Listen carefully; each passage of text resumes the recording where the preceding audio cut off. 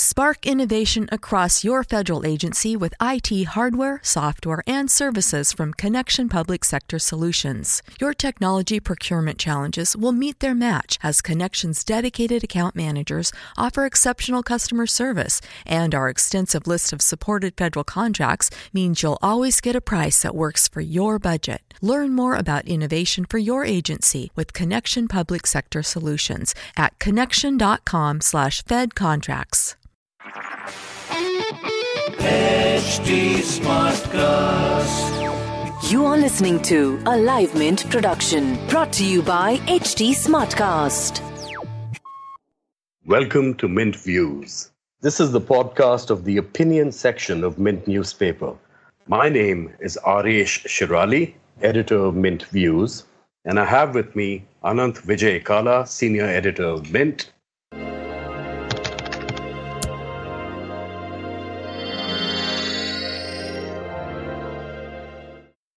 Today we're going to talk about, the crisis in politics, or more specifically, the crisis of the Congress party in Rajasthan, or in general across the party.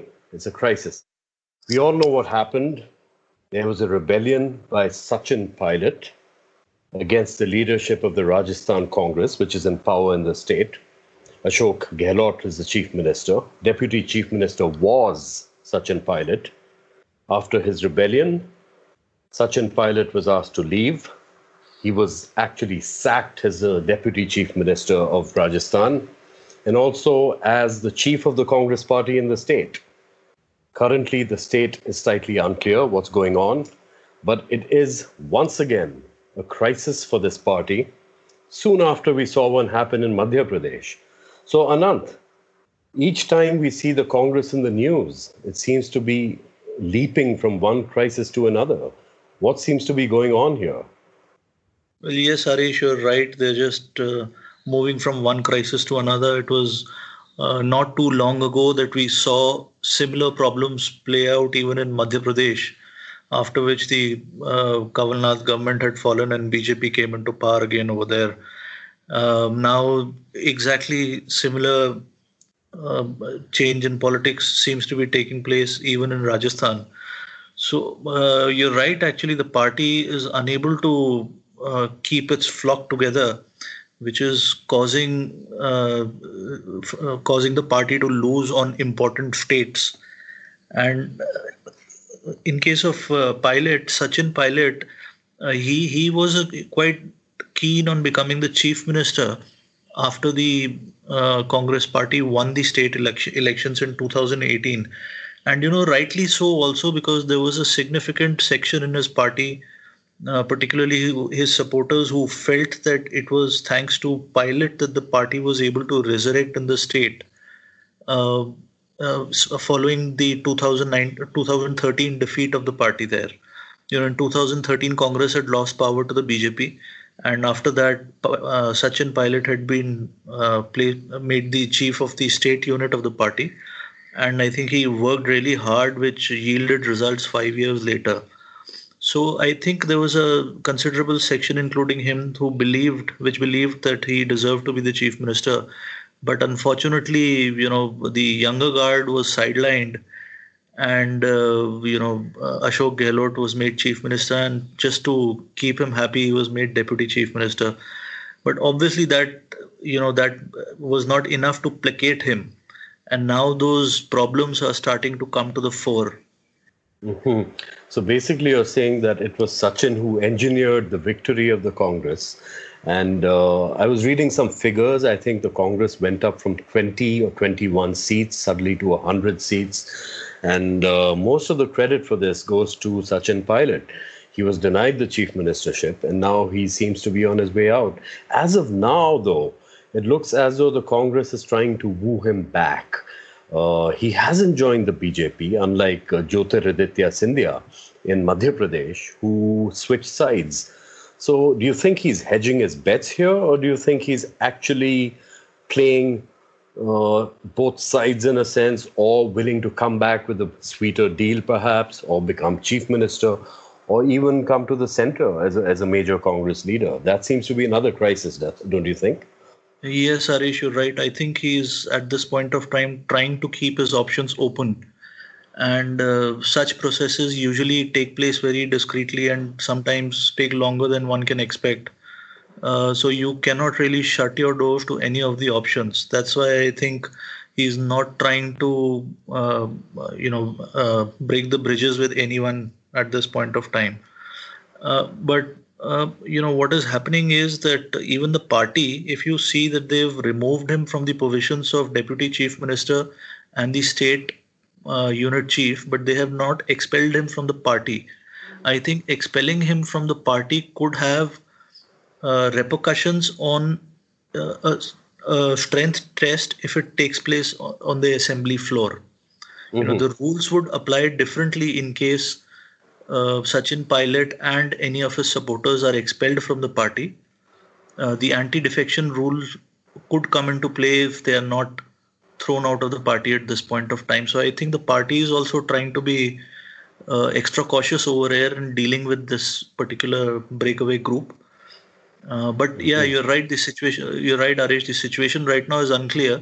Negotiations with the BJP don't seem to be taking place, or at least don't seem to be yielding results, if they at all are taking place behind the discreetly, if they are taking place. But I'm sure BJP would be sniffing an opportunity over here, and backroom discussions would be going on. That is for sure. The problem with them would be how do they accommodate a senior leader like Sachin Pilot in a state where there already are quite a few senior leaders within the party. Also within BJP, they have a lot of leaders. If they have 19-20 more leaders from the opposition parties, where do they accommodate all of them? So I think it's kind of a dicey situation right now. Both sides would be trying to secure their positions. So these could be protracted discussions that might be taking place in the back rooms, and we'll only come to know a little later perhaps. This is very unfortunate right now, given the COVID situation everywhere. It's slightly baffling and rather strange to actually see so many political parties in such political mode, shall we say, in such a heavy political mode at this juncture. I thought at this time they should actually be, sitting back and worrying about the pandemic. But it looks like just way too many backroom dealings seem to be going on everywhere, etc., and power and all that. I suppose it's an elixir of some sort. Politicians thrive on it. They simply have to have power in some sense. But what of the Congress, Anant? This party may have just egg on its face if it loses another state, won't it? And there must be something they need to do to come out of this morass. No? What do you think they can do? There seems to be trouble upon trouble. Yeah. Yes, Arish, you're right. I mean, there's a lot that the Congress needs to think about and, review how it is operating, whether it is able to promote its younger leaders or not. Going by how things have played out in Madhya Pradesh and in Rajasthan, and, the kind of difficulties we are seeing even in a state like Maharashtra, it clearly shows that, to a certain extent, there are different groups within the party which are exerting pressure in different directions. There are pulls operating in different directions, which is overall putting pressure on the party and causing all these difficulties that it is facing.